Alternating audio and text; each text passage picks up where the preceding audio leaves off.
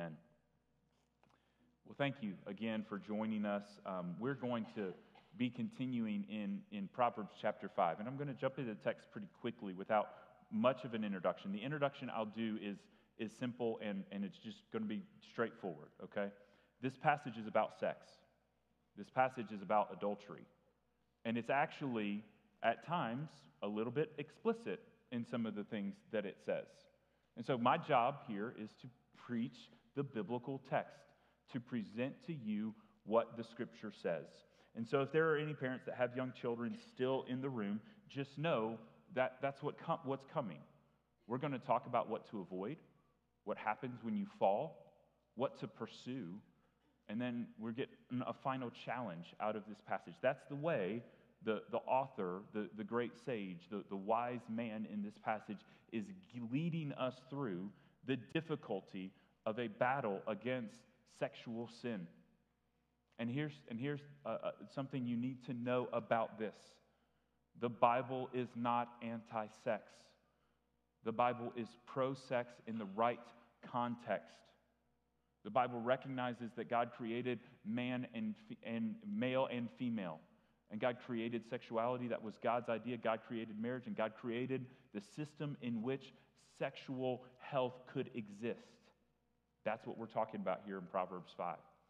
And so it will be not just don't have sex, but it will be look at the beauty of what God has created when you do it the right way, when you live according to God's plan. So with that, I'm going to read you the first few verses as we sort of prepare to see what God is going to say to us. Proverbs 5, verse 1. My son, be attentive to my wisdom. Incline your ear to my understanding, that you may keep discretion, and your lips may guard knowledge. For the lips of a forbidden woman drip honey, and her speech is smoother than oil. But in the end she is bitter as wormwood, sharp as a two-edged sword. Her feet go down to death. Her steps follow the path to Sheol. She does not ponder the path of life. Her ways wander, and she does not know it. That's Proverbs chapter 5, verses 1 through 6 there. That's the introduction to the passage. Okay, so here's the what to avoid part of the passage. And it's really simple. It's really straightforward. The only reason that it could be potentially difficult for us is that we overall are a little bit uncomfortable talking about sex in public settings. But this is a very straightforward passage. It's super simple, so we're just going to approach it really simply. This is a man talking to his son. Remember, that's the context of the whole first 9 chapters of Proverbs. You have a wise man, who we think is most likely Solomon, that is speaking to one of his sons, saying, this is the path towards wisdom. This is what you need to pursue. This is what a wise life looks like. But all throughout Proverbs 1 through 9, this father is continually giving his son a choice. There's 2 roads, the wise road, the foolish road. This is what the wise road looks like. This is what the foolish road looks like. So here it is here. There's the wise road, and there's the foolish road. So verse 1, my son, be attentive to my wisdom, incline your ear to my understanding. He's saying again, I'm going to tell you the difference between these 2 roads. And verse 3, he tells you what's on the road of foolishness. The lips of a forbidden woman drip honey, and her speech is smoother than oil. But in the end she is bitter as wormwood, sharp as a two-edged sword. What do you think the Solomon means by a forbidden woman? A woman that is not the son's wife. There's a context here. He is speaking of not just, he's not saying avoid sex, look out for sex, it's a bad thing. He's saying avoid the forbidden woman. Avoid the temptation to follow after the forbidden woman. Why? Because you think it's going to be sweet. And on the outside, everything looks good. And you're attracted to the sweetness. It says, her lips drip like honey, he says. But in the end, the aftertaste is bitter wormwood. And so that's the image that he's giving us for what sexual temptation and sexual sin can look like. It looks good, but then it ends bitter. It ends in heaviness. It ends in brokenness, sexuality lived out wrongly outside of the context that God has designed within marriage between husband and wife, that leads to bitterness. This is the path that he is demonstrating here. And so he is personifying, and this is the thing that we remember throughout Proverbs.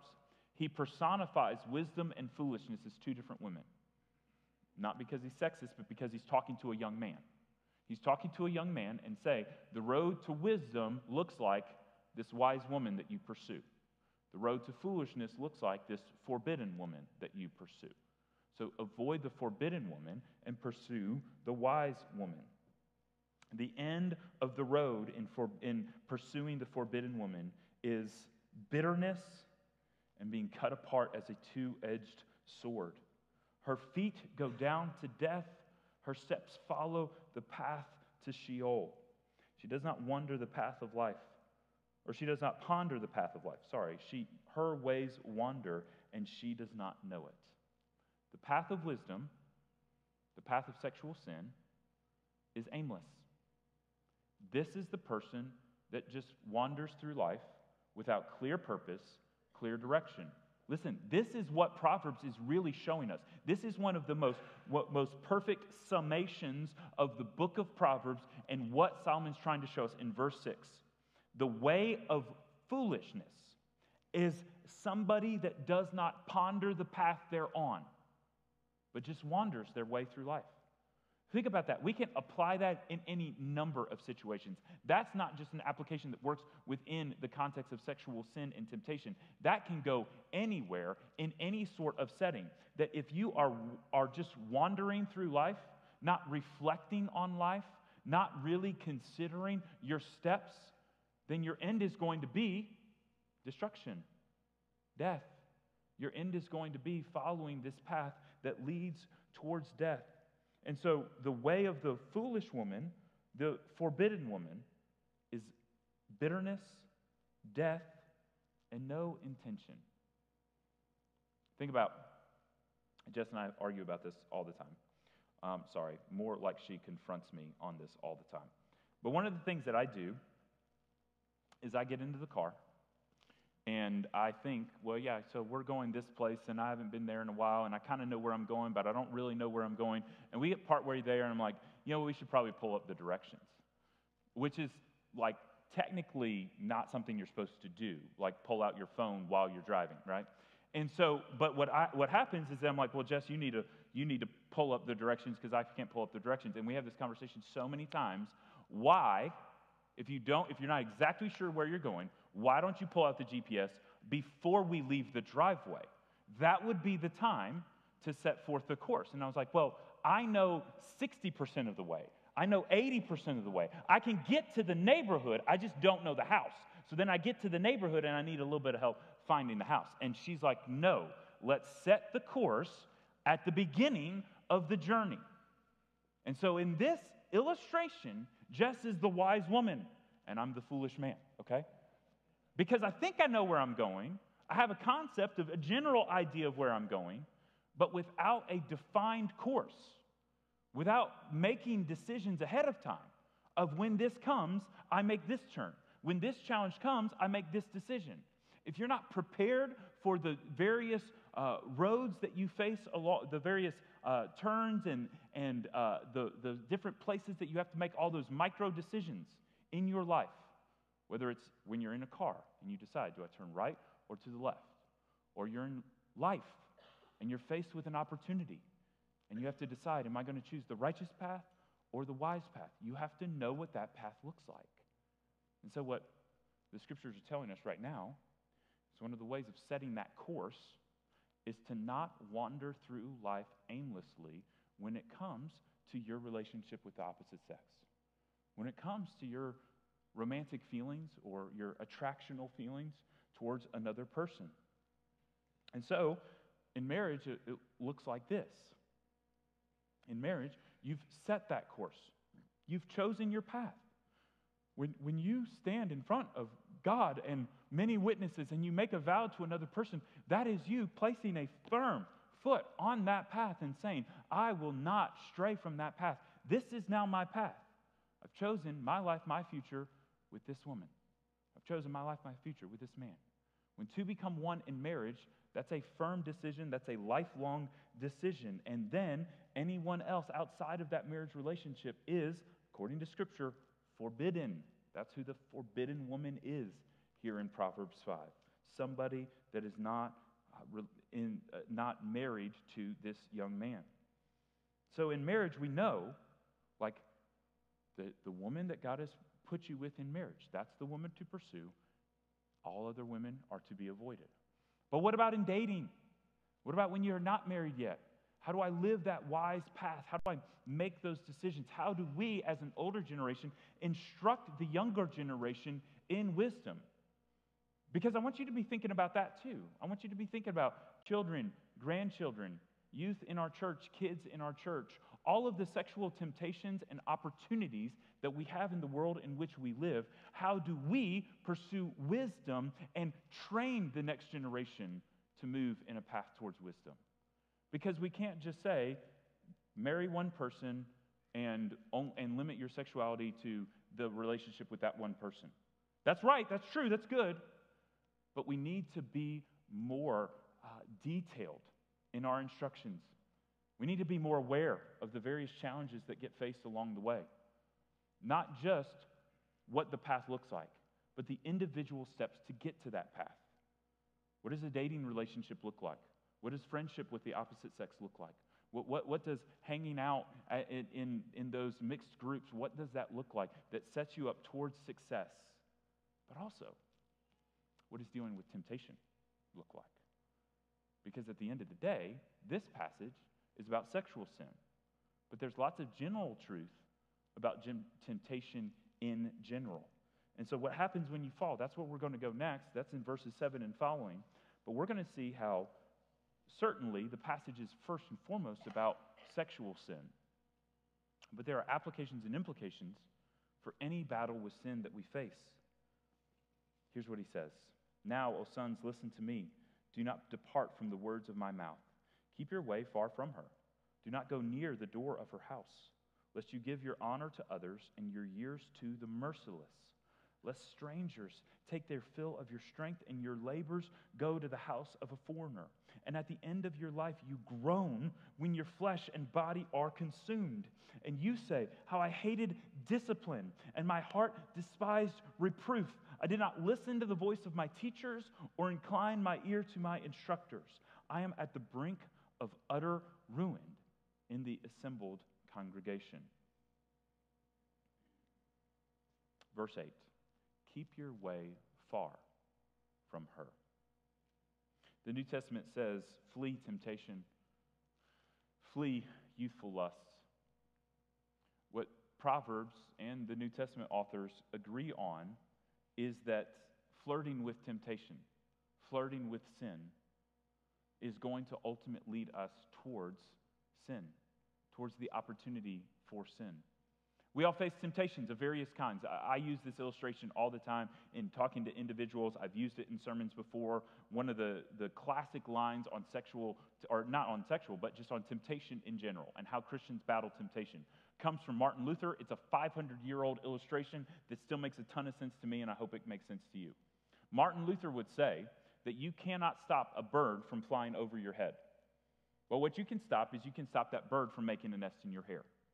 Okay, so what happens is that we get tempted. That's the bird flying over your head. You can't stop that.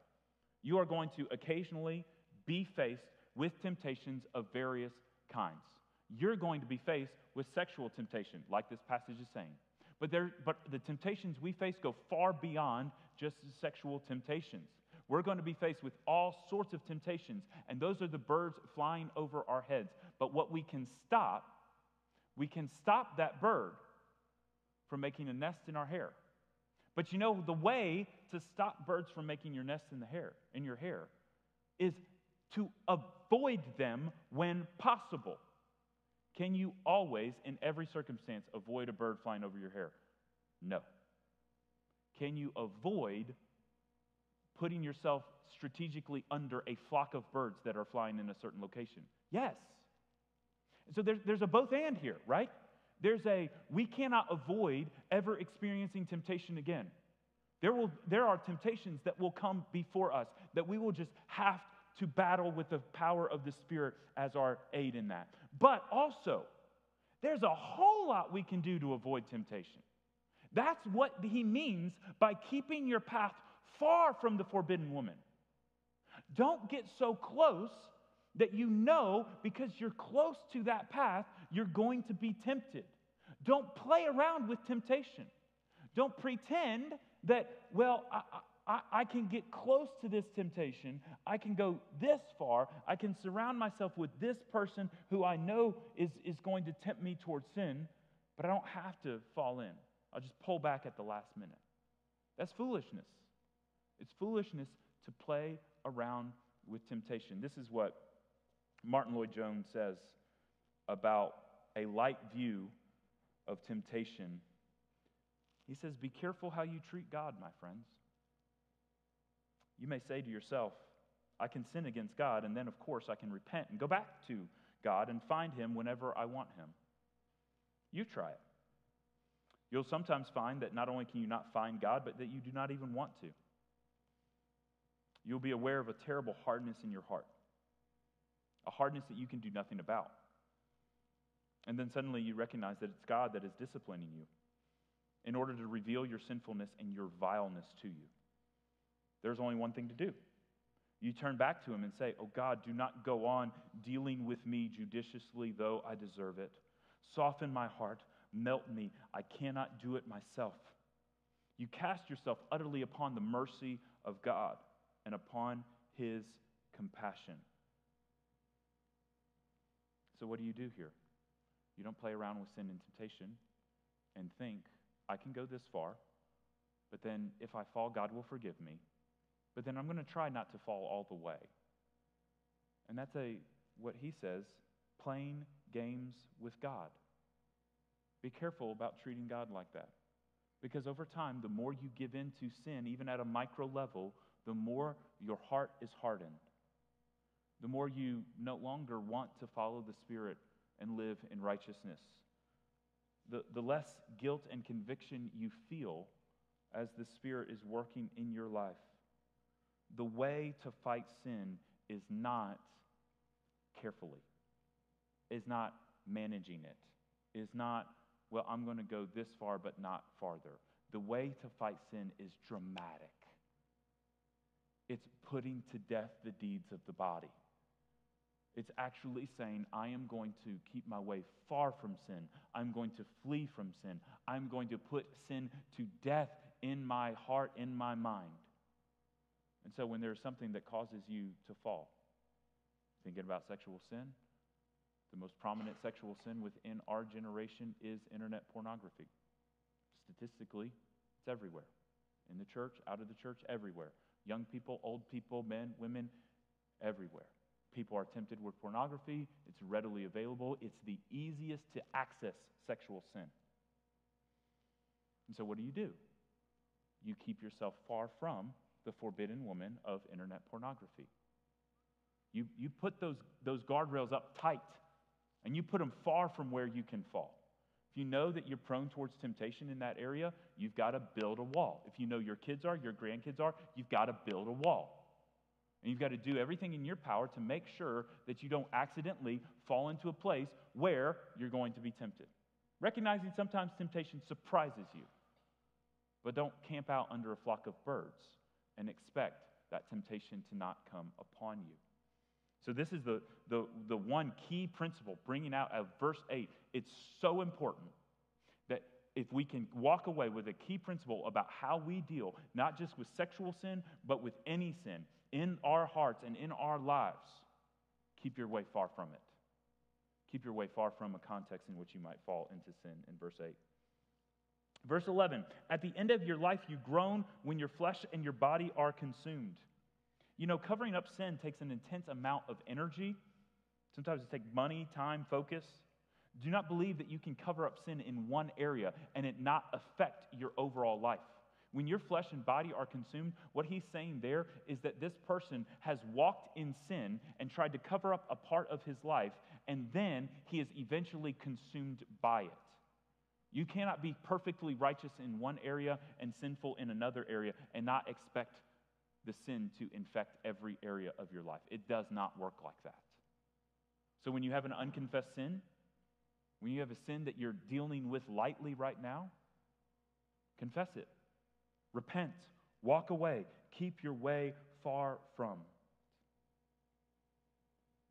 See, sometimes what happens with sinful people and sinful minds, you get frustrated in your marriage. Maybe you're sick of the conflict. Maybe you're sick of the way your spouse treats you. And there's a coworker that you just really enjoy talking to, that you enjoy laughing with. And over time, simple flirtation can come, and it can lead into so much more and more and more. Sexuality, brothers and sisters, is a gift from God that is good in the right context and deadly in the wrong context. Verse 12 gives us a lament that reveals to us two more principles for what we should do as we fight sin. Remember, the first principle was verse 8, run away. Keep your way far from the opportunity for sin. Two more principles in the lament that we find in verse 12. The lament of the sexual sinner at the end of his life, how I hated discipline and how my heart despised reproof. That's the predicted lament of what a sexual sinner will face at the end of his life. So what did he avoid? Discipline and reproof. So what do we pursue? Discipline and reproof. That's our answer for dealing with sin. We want discipline. We want to grow our discipline in multiple different areas of life. Do you know something that generations of Christians have known? Ever since the ancient church, Christians have known that life is better when it's integrated. That you fight sexual temptation better when you are disciplined in other areas of life. You fight any temptation better when you are experiencing discipline in other areas of life. So you discipline yourself in times with Scripture, in times of prayer. Those spiritual practices that feed our souls help us fight temptation. It's what the church has known for 2,000 years. Interestingly, brain science starts to catch up and have evidence of these sort of things within our modern day too. Brain science will now tell you that self-control, personal discipline, is all interconnected within your life. And so discipline in one area creates discipline in another area, creates discipline in another area. And on the flip side, here's the warning. A lack of discipline in one area creates a lack of discipline in another area, creates a lack of discipline in another area. And so you cannot, just as I said, you cannot be completely righteous in 80% of your life and sinful in another area of your life and expect that to not have an effect. So you cannot be self-disciplined in everything in your life except one area and expect the bleed over to not occur. It's just the way your body works. It's the way your mind works, the way your soul works. And so if you're disciplined about reading Scripture and praying and all of these things, your work life is disciplined, but you have this one little outlet that you give yourself. Maybe it's sexual sin. Maybe it's something that feels less innocuous, like just overeating. Maybe it's something like alcohol, of like, I'm super disciplined over here, but I'm going to give myself to this one vice over here. It bleeds. It bleeds over. It will eventually. And so, Christian, pursue discipline in all areas of life. Be balanced. You know, you can fight sexual sin and temptation by discipline in Scripture reading, by discipline in fellowship with a local church community, by discipline in prayer. Because the more discipline you develop in one area strengthens your discipline in other areas as well. So don't compartmentalize your life and say, I have to be really responsible over here so that I can get to do whatever I want over here. It will not work that way. Discipline is the answer, and reproof is the answer. Sin thrives in the dark, and God is the King of the kingdom of light. Jesus came to rescue us from a kingdom of darkness and transfer us into a kingdom of marvelous light. Reproof is important. You know what reproof is? It's correction from another person that loves you and cares about you. The worst thing that we can do as Christians, let's take sexual sin off the table for right now. Let's make everybody a little bit more comfortable. We won't talk about sex for about 3 minutes here, okay? The way you fight any sort of temptation is by opening yourself up to correction from other people. The broken man at the end of his life, the lament, I lacked discipline and I hated reproof. People tried to correct me. People tried to tell me I was going the wrong direction. People tried to guide me, tried to course correct me, and I ignored them. It wasn't just a personal discipline. That's the personal level failure. But there's also a social level failure. I didn't let other people in. I didn't let them see. And when they saw and they tried to correct, I ignored them and I hated it. This is an application we can take home for any level of temptation. Verse 8 says, keep far from what causes you temptation. Verse 12 says you need discipline in all areas of life. Verse 12 also says you need to open yourself up to reproof and correction. And you cannot live a life open to reproof and correction unless you live a life close to other people. Unless you trust other people enough to let them into your heart and into your mind and to live in relationship. So discipline is the personal application. Reproof is the social application. But verse 14 tells us what happens at the social level when we ignore that. I am at the brink of utter ruin in the assembled congregation. Think about the depths of the depravity and sin that this man is facing after a life of pursuing sin. He's sitting in a room of people, maybe just like this. Maybe he's sitting in a room of 150 people like each of us are right now, and he's sitting there and he's dying inside. And he's having to fake it. He's having to act like he's not in utter ruin. But in his heart, he's so broken, he's so desperate by the path that he has chosen and by the decay of his own heart that he feels at the point of utter ruin in a group of assembled people, and he doesn't know what to say. He doesn't know what to do. That's the tragedy of what sexual sin does. It cuts us off from other people. It causes us to lie to cover our path. It causes us to live in the darkness. And as we get farther and farther from other people, we get more and more cut off, and we experience the ruin of that behavior. Remember, verse 5 told us that this woman, her way ultimately led to death. And you follow her, you're going to end up where she ends up, at the place of death. Okay, so that's all the bad news, okay? Verse 15. Here's what we do pursue. Because when we talk about sexuality, we talk about various types of temptation. It is very difficult to just avoid something without knowing what to pursue. We talked about that at the heart level last week. You can't just decide, I'm not going to do something unless you replace that affection with something greater, something more significant. And so the Bible doesn't just say, don't do all that bad stuff. The Bible says, pursue righteousness. And as you pursue God, Jesus, righteousness, the wise path, know that there's all this stuff down here that you're going to have to continually avoid. But the point is not avoidance. The point is pursuit of the right things. So often we present this view of Christianity, of the Bible, that all the Bible does is tell us to say no. No to this, no to that, no to that. The Bible doesn't just tell us to say no. The Bible actually centrally, most importantly, says, go do this and live. Life is better this way. Life is more fulfilling. There's more hope. There's more joy. There's more light. There's more completeness in this path. This path will destroy you. The Bible's not picking on you. God's not picking on you. He's telling you, you were designed to live this way, so pursue that path. And this way, living contrary to your design, is going to destroy you. Verse 15. Drink water from your own cistern, flowing water from your own well. Should your springs be scattered abroad, streams of water in the streets, let them be for yourself alone and not for strangers with you. Let your fountain be blessed and rejoice in the wife of your youth, a lovely deer, a graceful doe. Let her breast fill you at all times with delight.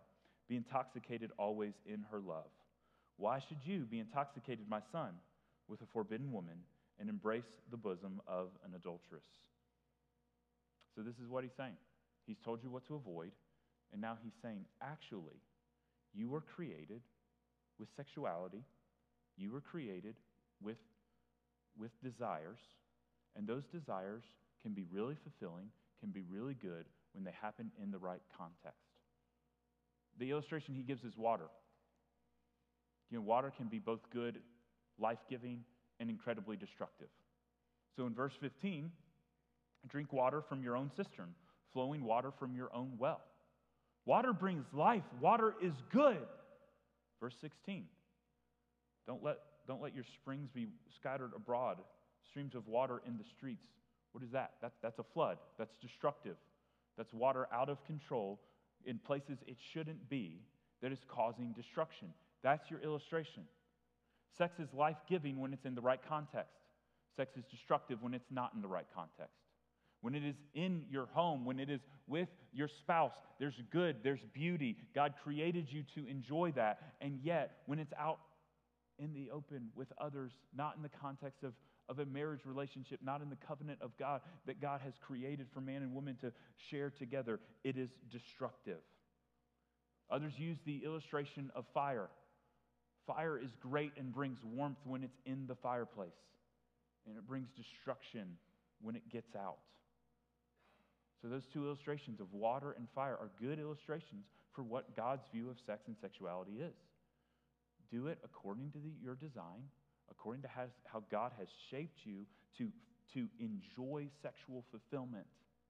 And that is in the context of a committed marriage, of a loving marriage that embraces God's covenant of love between man and woman. But when it's out of that, it's destructive. It will destroy you. It will destroy the other person. It will destroy society. And it is. So much of what we see and so much of the rampant sin in our own day is what happens when we misunderstand sexuality, when we misapply sexuality, when we pursue sexual fulfillment above all other things, above what we know is right and what we know is good. Listen, here's the overarching theological point from this whole text. Sex is good, was created by God. It was God's idea. That's doctrinal. That's theology. God cares about your sexuality.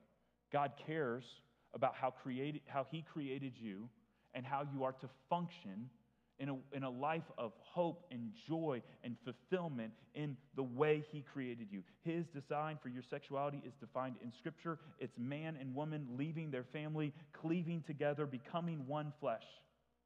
This passage emphasizes that sex is better with one person in a home, in a place. That's what that cistern is, what that well is. That is your wife he's talking about. But it also confirms the biblical conviction that sex is intended between man and woman. Maleness and femaleness matter in Scripture. God created them male and female, and He designed sexuality to work between male and female. We live in an age in which there are more sexual options than ever before, and it's scary to think about. The Scripture has no context for that. The Scripture, let me say that differently. It's not that the Scripture doesn't know that that's going to happen. It's that the Scripture isn't specifically addressing all of the issues of our day.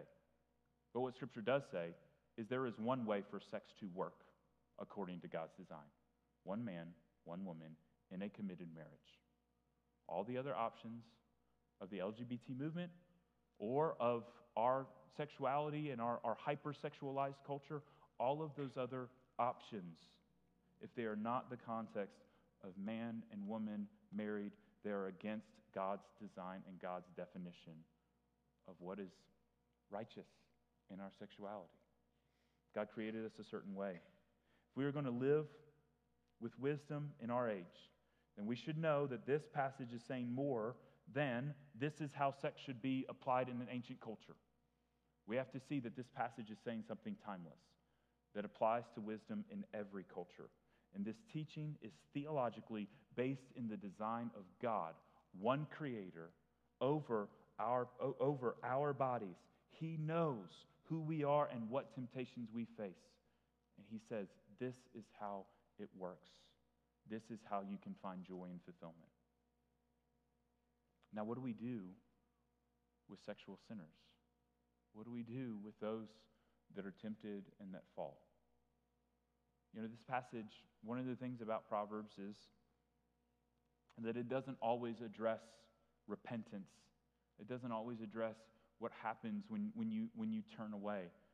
Proverbs is constantly calling you to get back on the wise path, to avoid the sinful path, back on the wise path.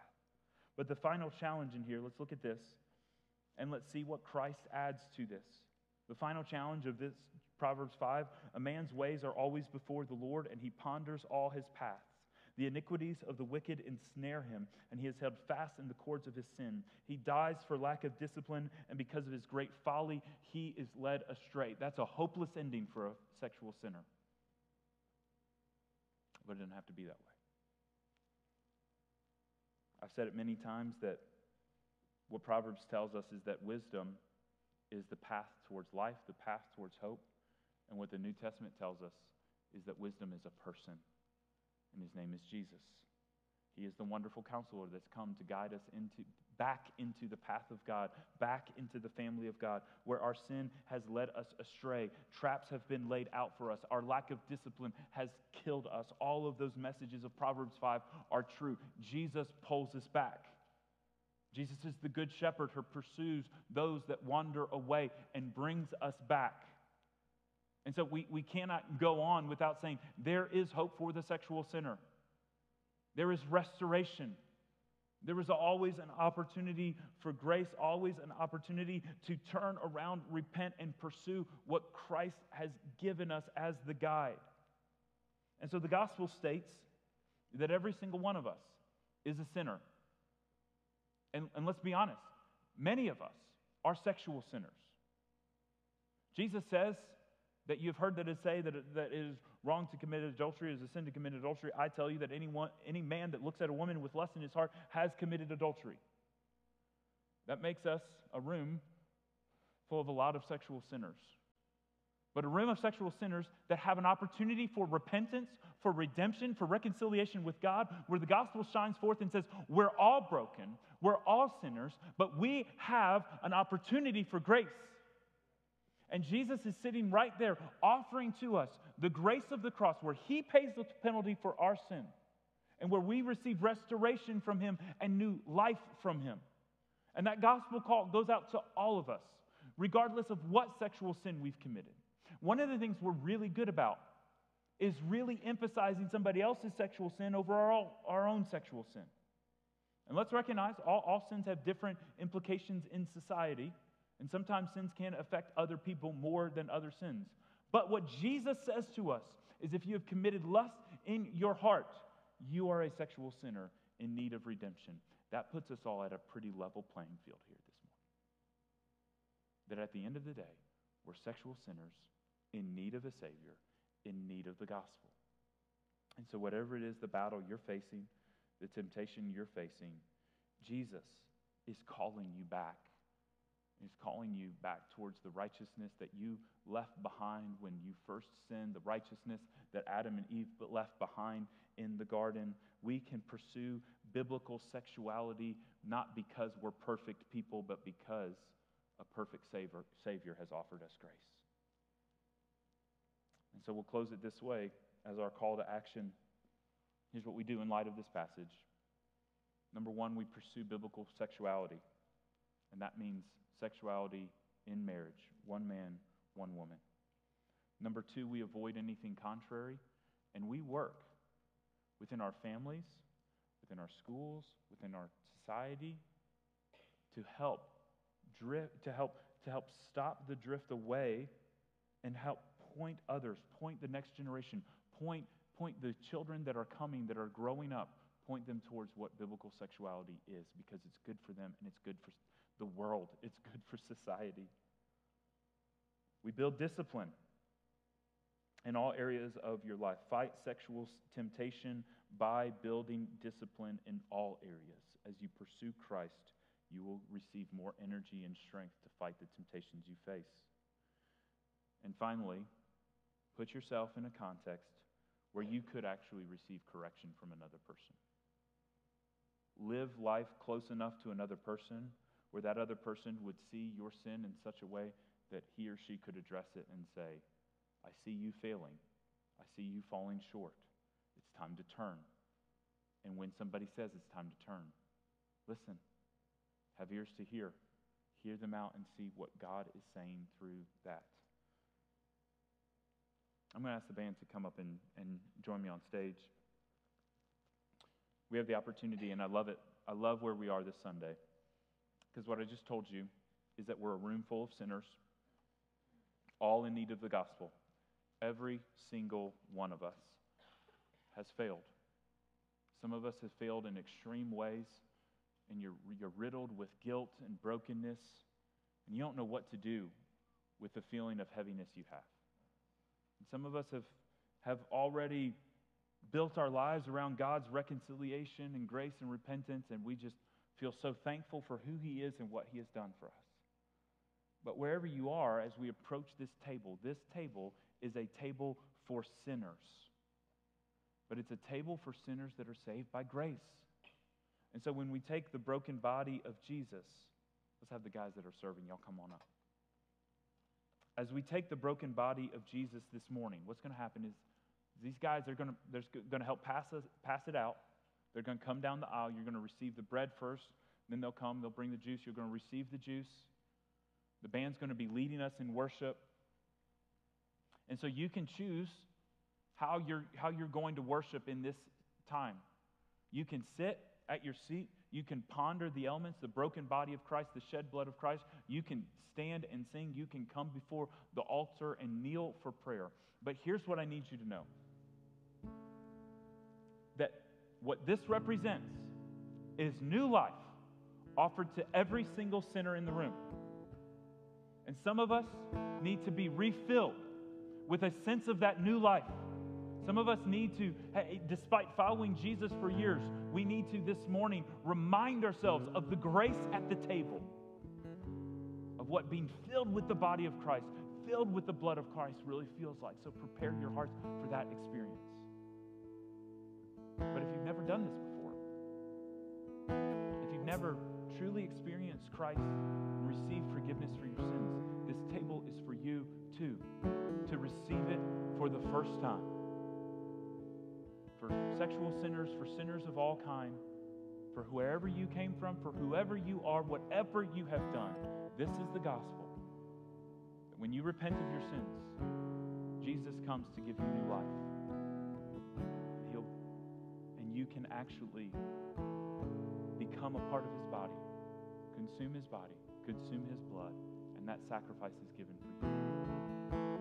But if you're in the category that you don't believe it, I would encourage you not to take it. I would encourage you to consider where you are with Christ, where you are in your understanding of who God is.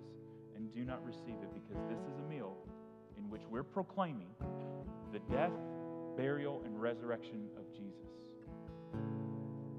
So prepare your hearts now as I pass these out to these guys. As I said, the band's going to be leading us in worship. You can sing, you can reflect, but do as the Spirit leads.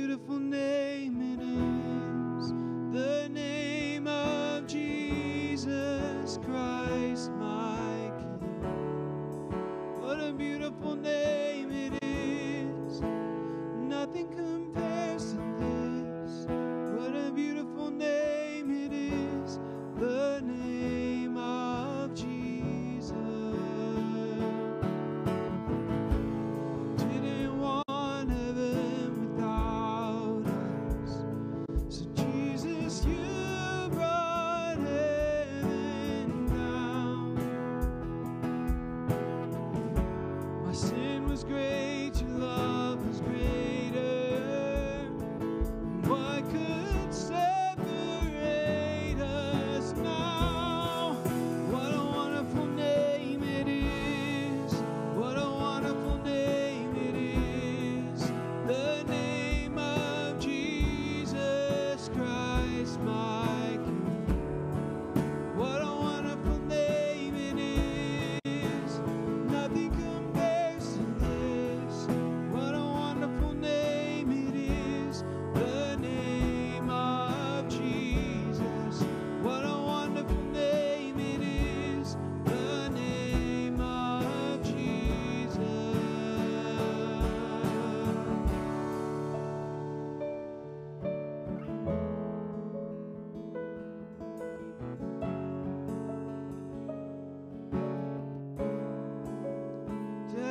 could not hold you. The veil tore before you. You silenced the boast of sin and grave. The heavens are roaring, the praise of your glory. For you are raised to life again.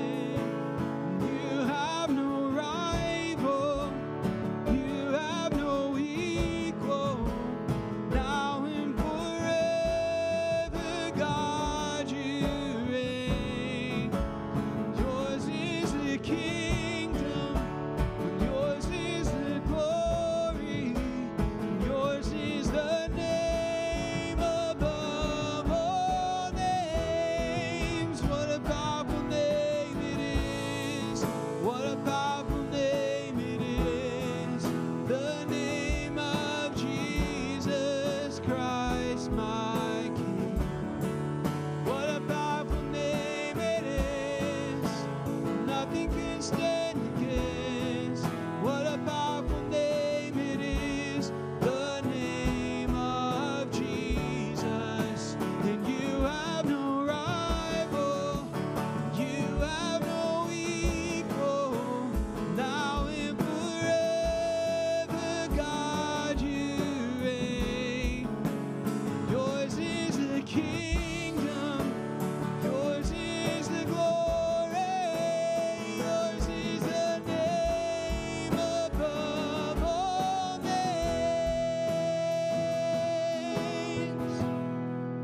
What a beautiful name it is!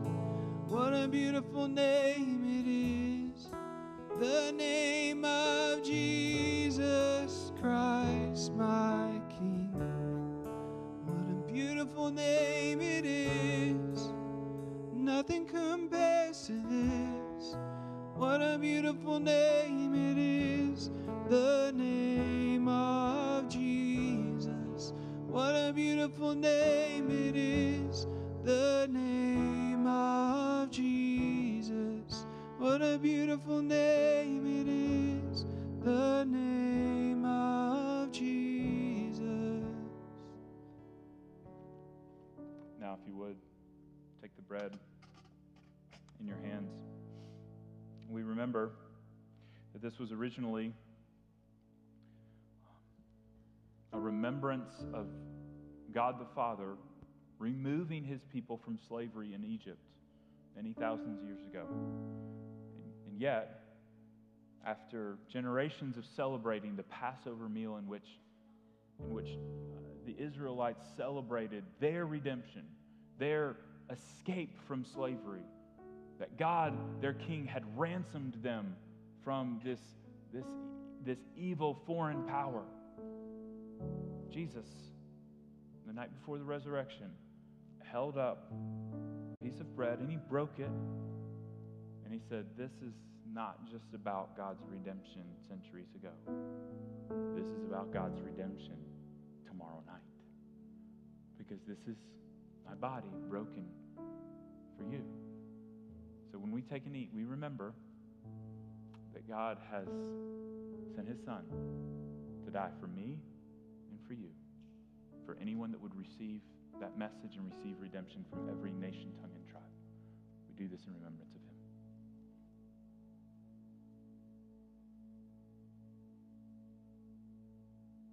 And then we take the cup, reminding us that rebellion against a king requires punishment. And the sins that we commit against God, the immortal King of Kings and Lord of Lords, store up for us condemnation.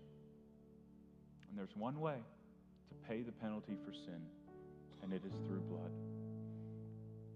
And the Old Testament is full of stories and processes for the blood of bulls and goats and lambs to create temporary covering, temporary atonement over sins of people. When Jesus died, he said, "This is my blood poured out for you." We do this in remembrance of him, remembering that the sin of one man, who was the Son of God, who was God himself, atoned for the sins of all who believe. We do this in remembrance of him.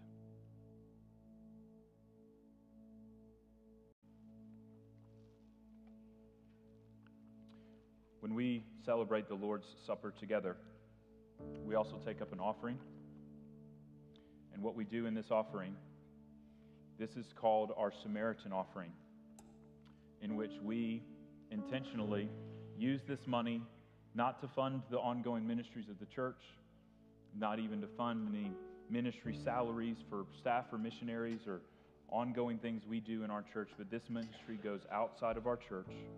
It goes to physical felt needs of those in our church community and those within our greater community. And so I'm going to pray for this offering, and I want you to pray with me that this offering would end up in the hands of those that need it, and that the physical provision that this money can provide would open doors for the gospel to be presented. We had 2 young girls come to us this morning and say, we want to do something about people that are hungry in our community. We want your help. This is another way in which we as a church want to serve the physical felt needs of the community so that ultimately the gospel truth can be proclaimed. Father, thank you for the opportunity to give. Give out of the abundance of what you have given to us. Father, use this money, use this offering for your glory to build your kingdom in our community. Show us what to give. And Father, bless us as we give, as we focus our hearts and minds on your kingdom. In Christ Jesus' name we pray. Amen.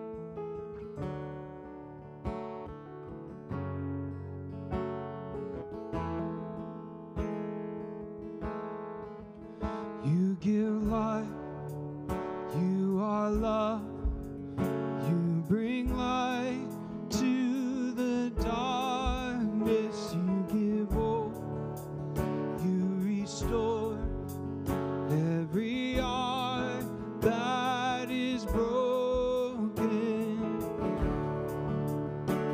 Oh, great are you, Lord. It's your breath. It's your breath in our lungs, so we pour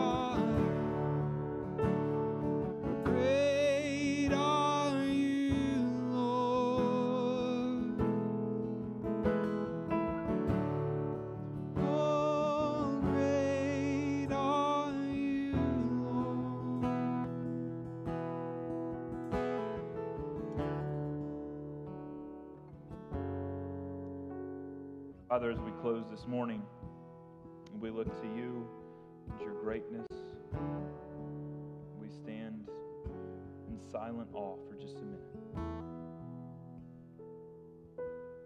Because, Father, you have made a way for broken sinners to gain the inheritance of an eternal kingdom, to gain life, purpose, and hope in a world that seems so broken from our vantage points, and yet a world in which your kingdom still moves, in which your Spirit still flows freely through us. So, Father, remind us of your presence. Restore us continually. And guide us in your wisdom. In Christ's name we pray. Amen. Now remain standing and receive the blessing from the Lord. From Numbers 6.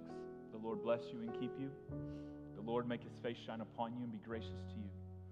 Lord, lift up his countenance upon you